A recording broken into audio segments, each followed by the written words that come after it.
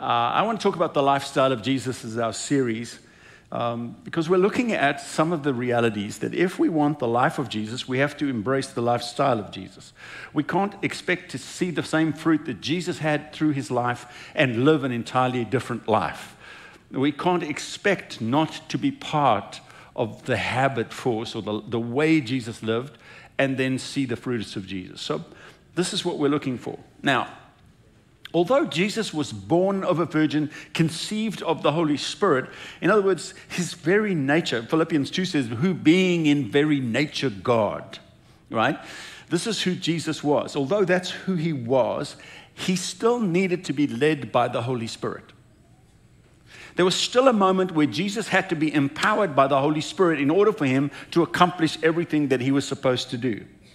And we cannot suppose that we're not filled, infused, and led by the Holy Spirit can accomplish all that God has on our lives. If I want to embrace the lifestyle of Jesus, I must embrace his lifestyle. And Jesus' lifestyle demonstrated a tremendous need and dependence on the Holy Spirit.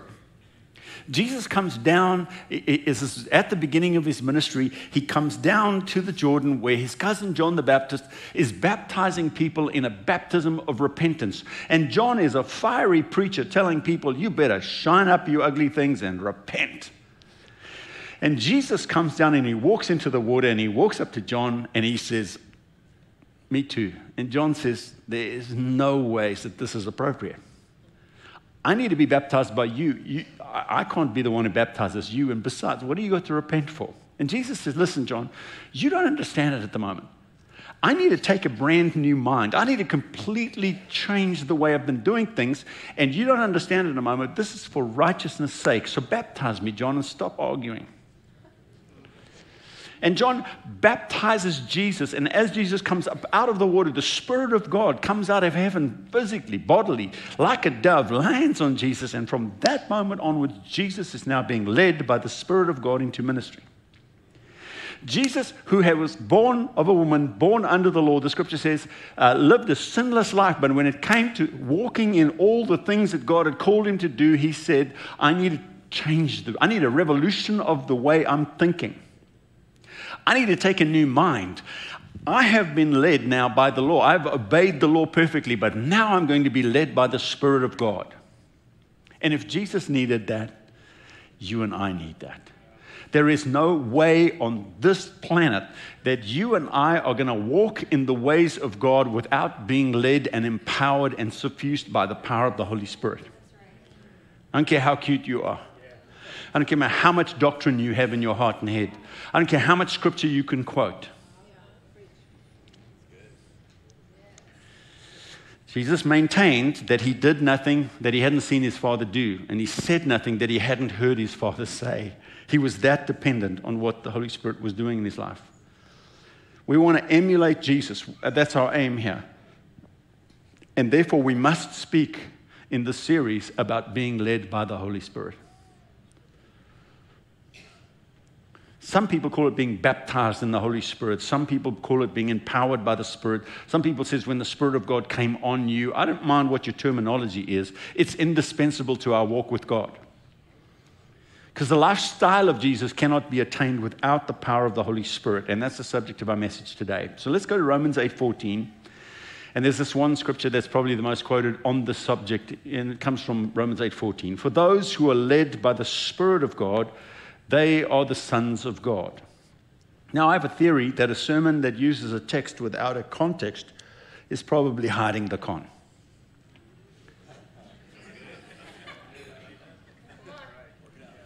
Too many sermons I hear recently, this is for free and totally separate. There are two primary ways that people are going into error recently is that they focus down onto a single text and they preach out of a single text without putting it in its context. The context of the chapter it's in, the context of the book it's in, the context of the covenant it's in. Too many people preaching a text without a context, and oftentimes you can go wrong there. The second way is people are diving into etymology. And they're going, well, in the original Greek, this actually means completely the opposite of what you think it means. Okay? Watch out for those two. That was for free. Okay. That's my pleasure.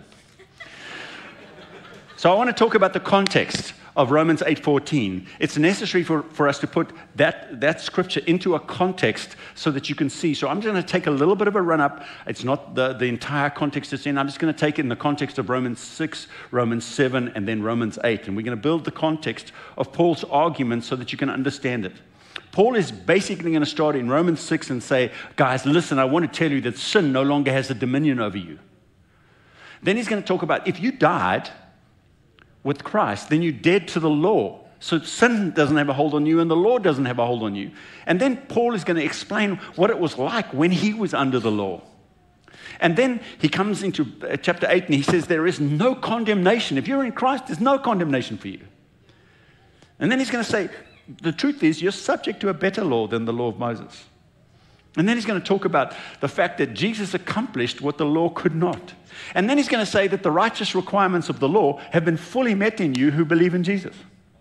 And then he's going to say that if you have a mind that's controlled by your spirit, it'll be life and peace. But if you allow your mind to be controlled by the flesh, it'll be death to you. And because a fleshly mind is just at enmity with God and it's always resisting God. And then he's going to say if the Holy Spirit lives in you, then you have life in you. And if you have that Holy Spirit in you and his life, then you have an obligation. You have an obligation to walk with the Spirit. And then he's going to say, you're most like God. You look like his children the most when you're led by his Spirit. You tracking? So let's jump into this.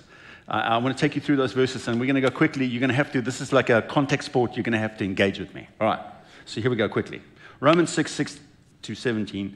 For sin no longer has dominion over us. This is the point Paul's making. We know that our old self was crucified with him in order that the body of sin might be brought to nothing, so that we would no longer be enslaved to sin.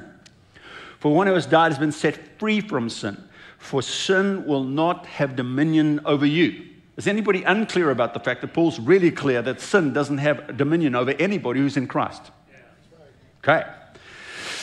Thanks be to God that once you were slaves to sin, you have now become obedient from the heart to the standard of teaching from which you were committed, and having been set free from sin. So sin no longer has dominion over you. Right? He's very emphatic. It's clear. You've been completely remade. You've been born again. You've become a new creation, and there's nothing about that. And so everybody's like, yay. Now Paul jumps into chapter 7. And chapter 7 is one of the most misunderstood and misused portions of Scripture for people who want to excuse their sin in their own life.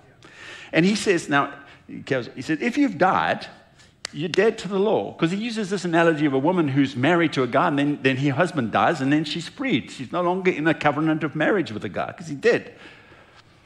And so he says this, likewise, my brothers, you have also died to the law through the body of Christ.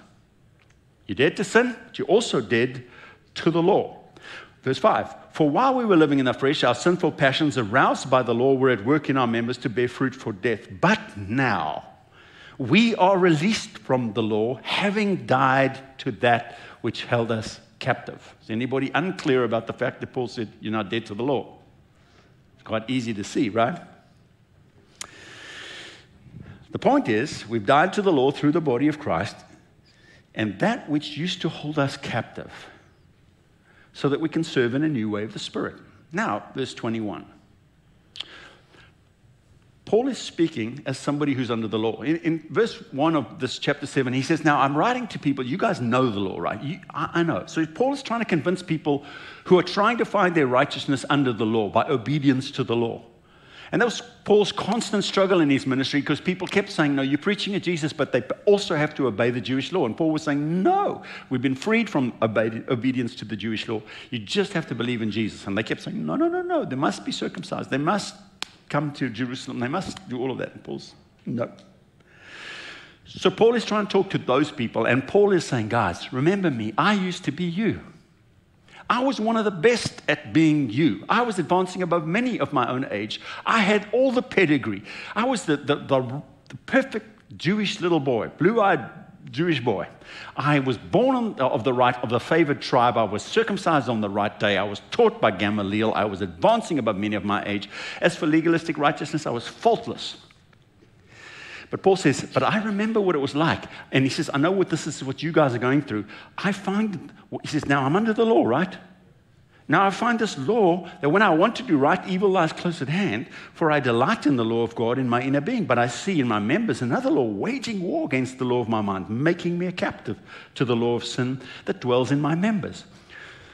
This is not Paul saying this is my current state. He's saying this was my state under the law, because he's just proven that I'm dead in Christ. I'm dead to sin and I'm dead to the law. Now in chapter 7, he comes back and says, but I remember what it was like where some of you are living. Guys, let me tell you, I remember. I know what it's like. I'm here. I'm under the law. I'm trying my best and I can't get it right. And then he asks the question, what a wretched man that I am. Who will deliver me from this body that's driving me to death? Thanks be to God through Jesus Christ our Lord.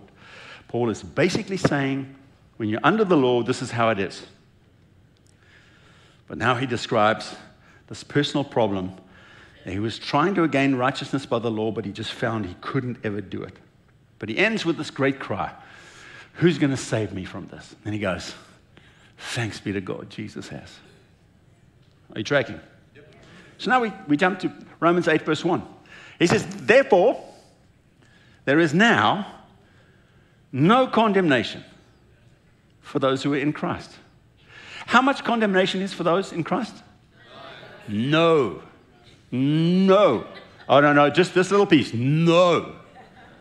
No. Somebody goes, yeah, but you, no condemnation for those who are in Christ Jesus. You know why? You're subject to a better law. For the law of the Spirit of life has set me free in Christ Jesus from the law of sin and death.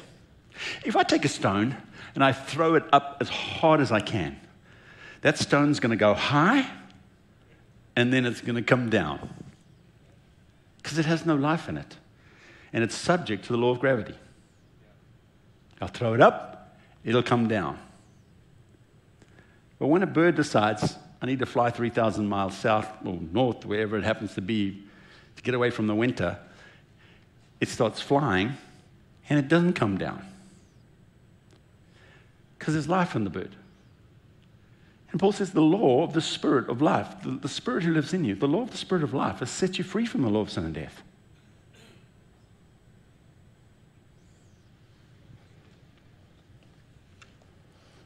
Verse 3, Jesus accomplished what the law couldn't. What the law was powerless to do because it was weakened by the sinful nature. The law required mankind, sinful nature, to partner with it in order for it to be accomplished. So the Bible says the law was powerless because it was weakened by your sinful nature and my sinful nature. What the law was powerless to do and it was weakened by the sinful nature, God did. God wasn't depending on the sinful nature. God did by sending his own son, born of a woman, born under the law, in the likeness of sinful nature, to be a sin offering. And so he condemned sin in the flesh. That's how God did away with sin in the flesh. He didn't rely on my flesh to overcome sin. He relied on his son to break its power in humankind. This is happy dance time. Praise God. Verse 4. The standards of righteousness that the law required have been fully met in you if you believe in Jesus. That's verse 2 of the happy dance. In order that the righteous requirements of the law might be fully met in us who do not live according to the flesh, but live according to the Spirit. Some of you are looking like, I'm making this up. I'm not. That's why I do it like this. Like there's the verse.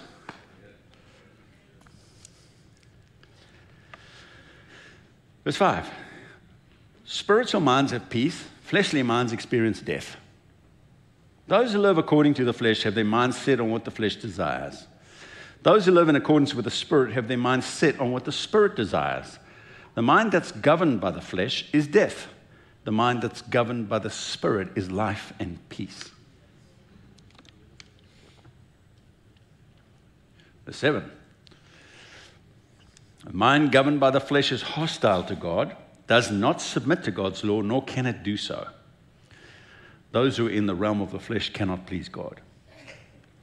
Basically, Paul's saying, listen, either you've been born again, the Holy Spirit lives in you, in which case your mind can be full of the presence of God and your mind can start to think about different things, or you don't have the Spirit of God and your mind is unredeemed and you live according to your flesh. But the mind that's controlled by the flesh is hostile to God. It's unsubmitted and it cannot please God.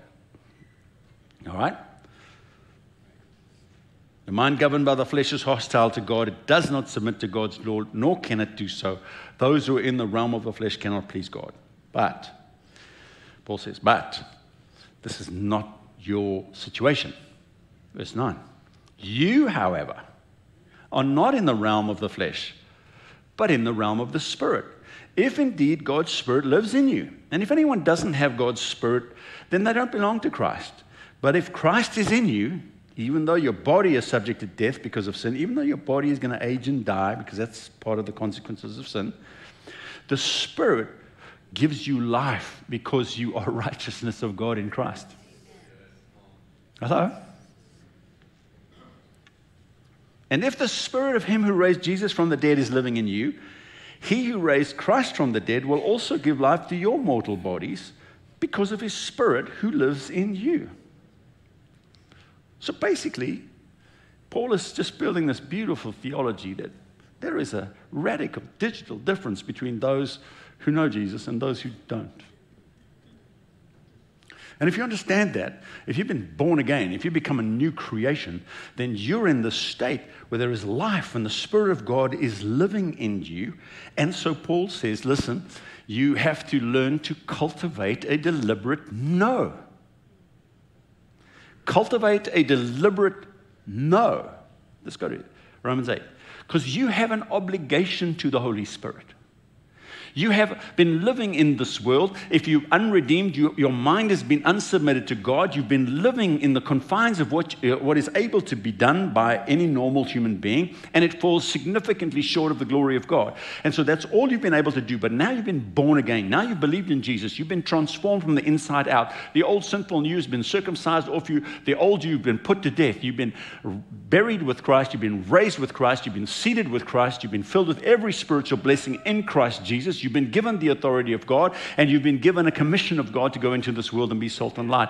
God has empowered you in every possible way, and he says, listen, now I want you to live in this way, but I don't want you to live on your own strength. I want you to live in dependence and empowered by the Holy Spirit, and I want you to learn to say no to what the enemy is trying to do.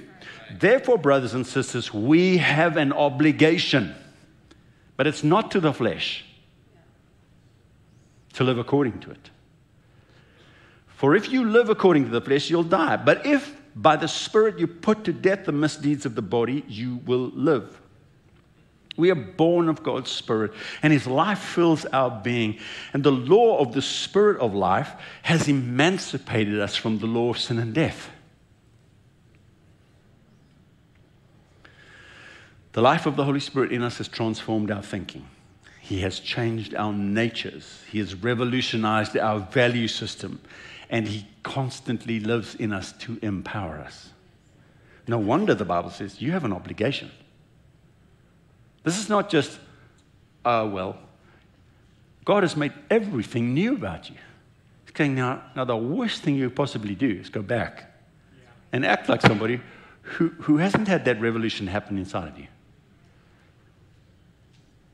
I had a friend many years ago who had a diesel truck and the engine burned out. And it just so happened that he had one of his father's friends worked at the Ford factory, and he said, well, I got this, I can give you this like brand new Ford engine, and we'll just put it in your old truck. And he goes, that's great, except that truck was a diesel and this was a gas. So they did some modifications so they could put a gas engine in an old diesel car, because it basically works similarly, but just different cooling systems, and et cetera, et cetera. So they figured it out, and he's got this, but it still says diesel on the back of the car. That's a gas engine.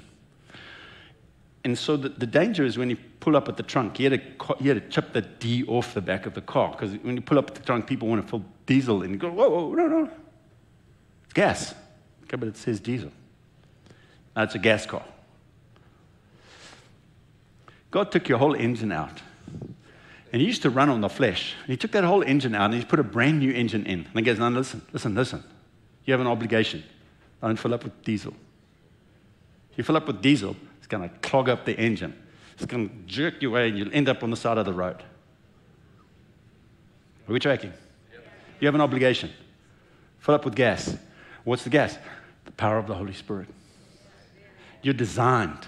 You're born. You were created. You're God's handiwork, created a perfect engine that functions beautifully on the power of the Holy Spirit.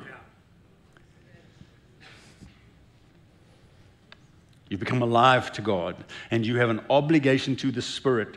Don't be putting flesh in your tank. Well, I'm under grace. Sin doesn't matter. No. Sin, you put flesh in the tank, it'll mess you up. Sin's still a bad thing. Sin's still a horrible thing. You should avoid it at all costs. Fear of God will teach you to push that aside. Develop a deliberate no. No, I'm not doing that. I used to be that.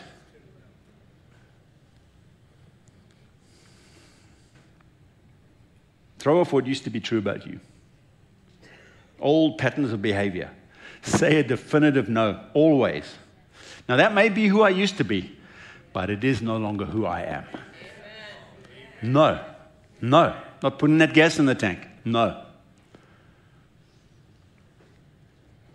Learn to cultivate a deliberate no. It's easier to say no at the offer than to partake and then say no halfway in between. Learn to say a deliberate and instant no. No, that's not who I am. Because I know who I am.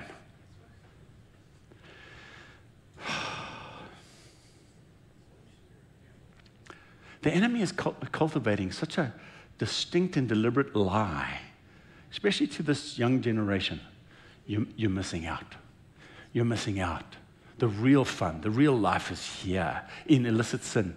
But I want to tell the young people that's the worst lie. Don't believe that lie. You're missing out. You're not missing out anything. You're missing out on the destruction of your life and the abuse and the brokenness that comes with it. You're missing out on all the destruction that the enemy means to destroy you by. But when you turn to God and you turn to the Holy Spirit, He empowers you, gives you identity, clarity. He gives you just a confidence in your own spirit. He'll empower you to all the blessing that He's dreamed for you. You're not missing out on anything except the destruction of the enemy. And by the way, this weekend, there are two things that we're coming up on a conference this weekend. The two things that I'm particularly trusting God for. One is we have an evening, Saturday evening, there's a meeting for middle school and high schoolers with Joshua Mills. I'm so trusting God for a beautiful meeting there. If you're a young person, please come to that. I think you're going to find we're trusting God to move in glory. And then there's a meeting at lunchtime. I know these are not for everybody, but there's a meeting at lunchtime for the worship team with Joshua Mills, and I'm excited for that, for the worship team, so very cool. That was for free. Cultivate a deliberate no. Why? Because you are supposed to be led by the Holy Spirit. You're designed to be led by the Holy Spirit. Your best life, the best fruit, the best thing you could do is to be responsive to the Holy Spirit, and you can't be responsive to the Holy Spirit and to your flesh. So learn a deliberate no. Greg, it sounds like a work. No, the Holy Spirit will empower your no. Because Paul said, if by the Spirit you put to death the misdeeds of the flesh, you'll live. So the kinds of prayer that needs to be prayed, Holy Spirit, I'm struggling with this temptation. Could you help me? Help me, Lord. Destroy this in my life. Break its power. I'm saying no. Holy Spirit, help. He loves that prayer. He loves answering it. Well, I couldn't possibly pray, God. I couldn't talk to God about those. No, he sees it anyway. Might as well engage Him. Holy Spirit, help me with this. Secondly, lean towards the Holy Spirit. Because we're most like God's children when we're led by the Spirit. Those who are led by the Spirit of God are the children of God. Spirit you received does not make you slaves so that you live in fear again. Rather, the Spirit you received brought about your adoption to sonship. By Him we cry, Abba, Father. Greg, I'm for this. I want to be led by the Holy Spirit. How? Tell me how. Well, let me tell you what I do. Number one, speak to Him. Fellowship with Him. Philippians 2 said, if you have any encouragement from being united with Christ, if you have any comfort from his love, if you have any tenderness or compassion, if you have any fellowship with the Holy Spirit, Paul's saying, he's just assuming that these are valid truths about believers. If you have comfort from his love, then make my joy complete by being like-minded. But Paul just assumes that the church is in fellowship with the Holy Spirit. Make sense? He just assumes this. 2 Corinthians 13:14. May the grace of the Lord Jesus Christ, the love of God, and the fellowship of the Holy Spirit be with you. The Bible anticipates that there is fellowship between you and the Holy Spirit. So speak to him. Lord, what should I do today? Lord, could you help me? I'm standing with somebody. Lord, give me some wisdom. Inspire them, enthuse them, encourage them, protect them. This conversation with the Holy Spirit is ongoing and it's constant. This is how we pray continuously. Why? Because it's an ongoing conversation and fellowship with the Holy Spirit. It's ongoing almost constantly, no matter what we're doing during the day. Speak to him. Lord, could you help me? Ask him questions, number 2.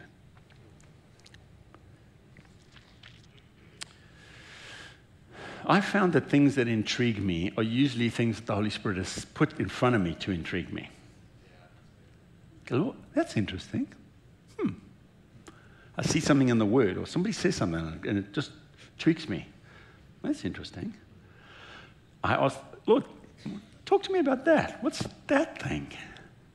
That usually is an adventure in the making for me with the Holy Spirit. He goes, oh, I'm glad you asked. What do you need to know? Lord, could you tell me what's going on? Could you show me? I need help. Because Jesus promised he will tell you about things that are yet to come. I'm not asking for weird stuff here. This is what Jesus promised the Holy Spirit would do. Can you explain this to me, Lord? I don't understand. Sometimes when I read Scripture, I say that to the Lord. I say, because the Scripture, the sword of the Spirit, right, is the Word of God. So I go, Holy Spirit, can we talk? I don't understand. When you say, consider it pure joy when you face trials of many kinds. I don't understand how I'm supposed to do that. Because that's not what's happening on the inside of me. And I'd like it to be. I'd like to go, woo, yay, joyful. But I don't.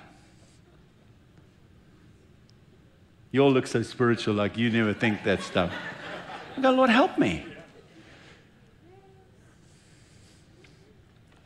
Because he's the counselor, the comforter, the one who's called alongside to help, the wonderful counselor. Sometimes I'm happy to say I hear him instantly. He speaks to me, whispers, pops up, the answer comes, and I go, ooh, that's so nice. And sometimes I ask a question and I don't hear anything. And 2 days later, I'm somewhere in a different environment and suddenly the answer hits me. I go, no way.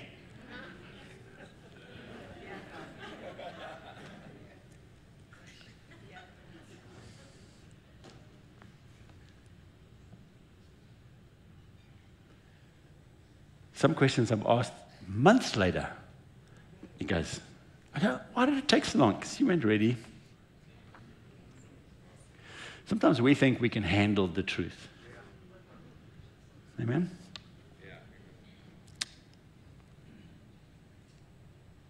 Sometimes it takes a day or two, and the Holy Spirit orchestrates an answer to a previously asked question. And often it's moments of calm reflection, which implies that I'm alone with him often enough to have moments of calm reflection. Hello? So I lean towards him. I pray. I ask him for help or wisdom. I offer situations or people or both to him internally. I go, Lord. Number 3, I trust him for power Jesus said, you will receive power when the Holy Spirit comes on you. And you will be witnesses. Martyr, the Greek word. You'll be martyrs for me. Now, I need power for a lot of things in my life. I need power to walk holy. I need power against temptation. I need power to walk in the nature of Jesus. I say, Lord, help me with this. I need your power. Empower me, Lord. Fill me afresh. Destroy this thing that's come up against me. David said a bunch of times, Lord, these enemies are too strong for me, so I need your help. I run to you. I'm trusting in you.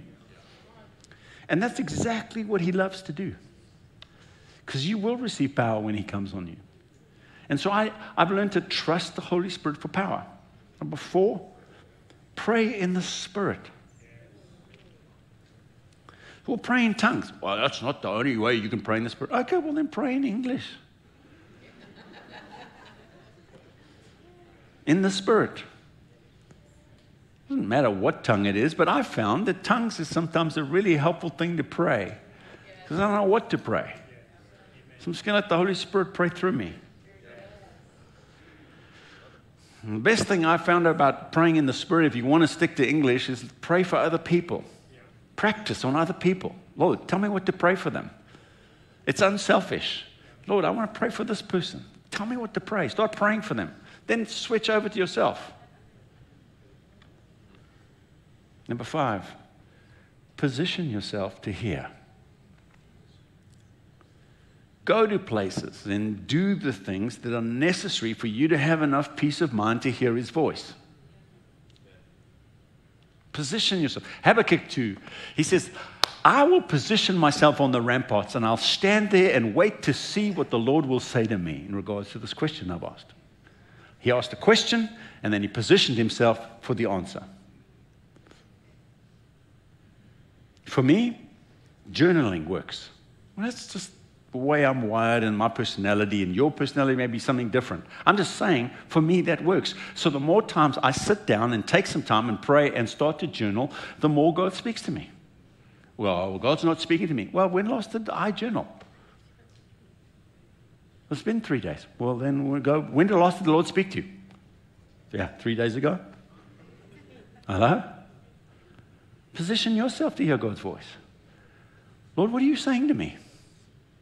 And it's remarkable to me how faithful the Holy Spirit will be to speak to you if you're faithful to listen and to record what he says.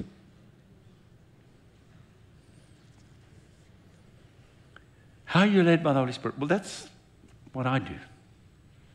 Fellowship with him. I ask him questions. I trust him for power. I pray in the Spirit, and I position myself to hear. I've had so many moments when I position myself to hear that when I'm listening, then he speaks to me, and I walk that day into a situation where the very thing he told me this morning is exactly what is necessary. It's astounding.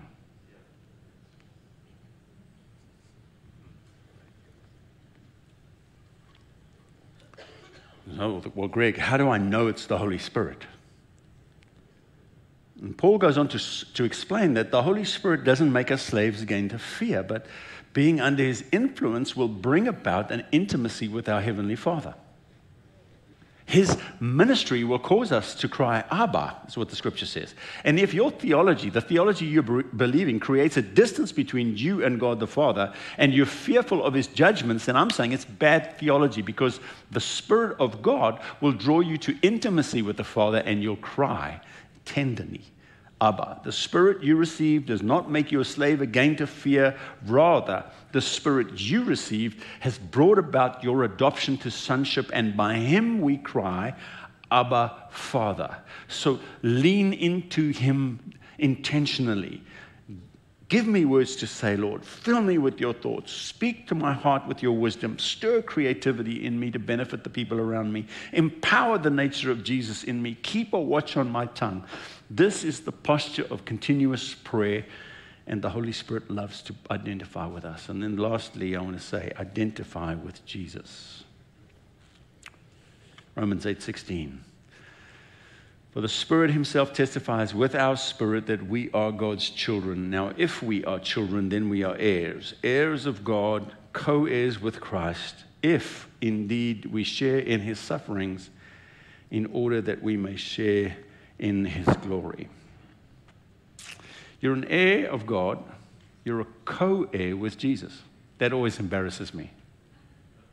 I'm slightly embarrassed because I'm a co-heir with Jesus, and he did all the work. He took all the pain. And I'm a co-heir with him.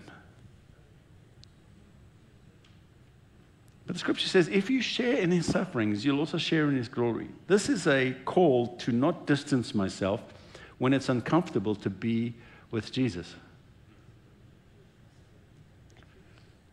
I distance myself when my peers don't think that it's fashionable to take that line. In my generation doesn't think that this is fine. So I distance myself from Jesus. But when it comes to the inheritance, well, then I want to be first in line. No. He says, listen, guys, you show that you're partnering with Jesus, which means that you partner with him all the time. And when people think it's cool, then you go, yes. And when people think it's the worst thing you can possibly do, you go, sounds like a personal problem. Because I'm partnering with Jesus. And I'm okay in the bad times to be known as the one who's partnering with Jesus, because when the inheritance comes up, then I'll be known in heaven as the one who partnered with Jesus. So he says, if you share in his sufferings, if you share in the pressures, if you share in the bad reputation, if you share with Jesus in who Jesus is, then you share in everything with Jesus. If you share his sufferings, you share in his glory. It's not a mix and match situation.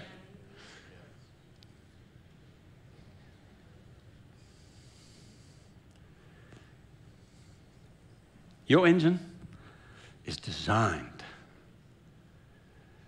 It works well. It's oiled by the life of the Holy Spirit. Your relationship with him is vital. Your posture towards him is important. Lean in. Because those who are led by the Spirit of God, they are the grown-up children of God. Let's pray. Father, thank you for your kindness. Thank you for your Spirit whom you have given to us. Thank you, Lord, Holy Spirit, that you're so faithful, Lord, that you always do what Jesus said you would do. Lord, we know we need you. And so for every one of us in this room, Lord, we open up our hearts again and say, come, Lord, and take up the position of lordship. Lead us. Lead us where you want us to go. Teach us, train us, and empower us. In Jesus' name we pray.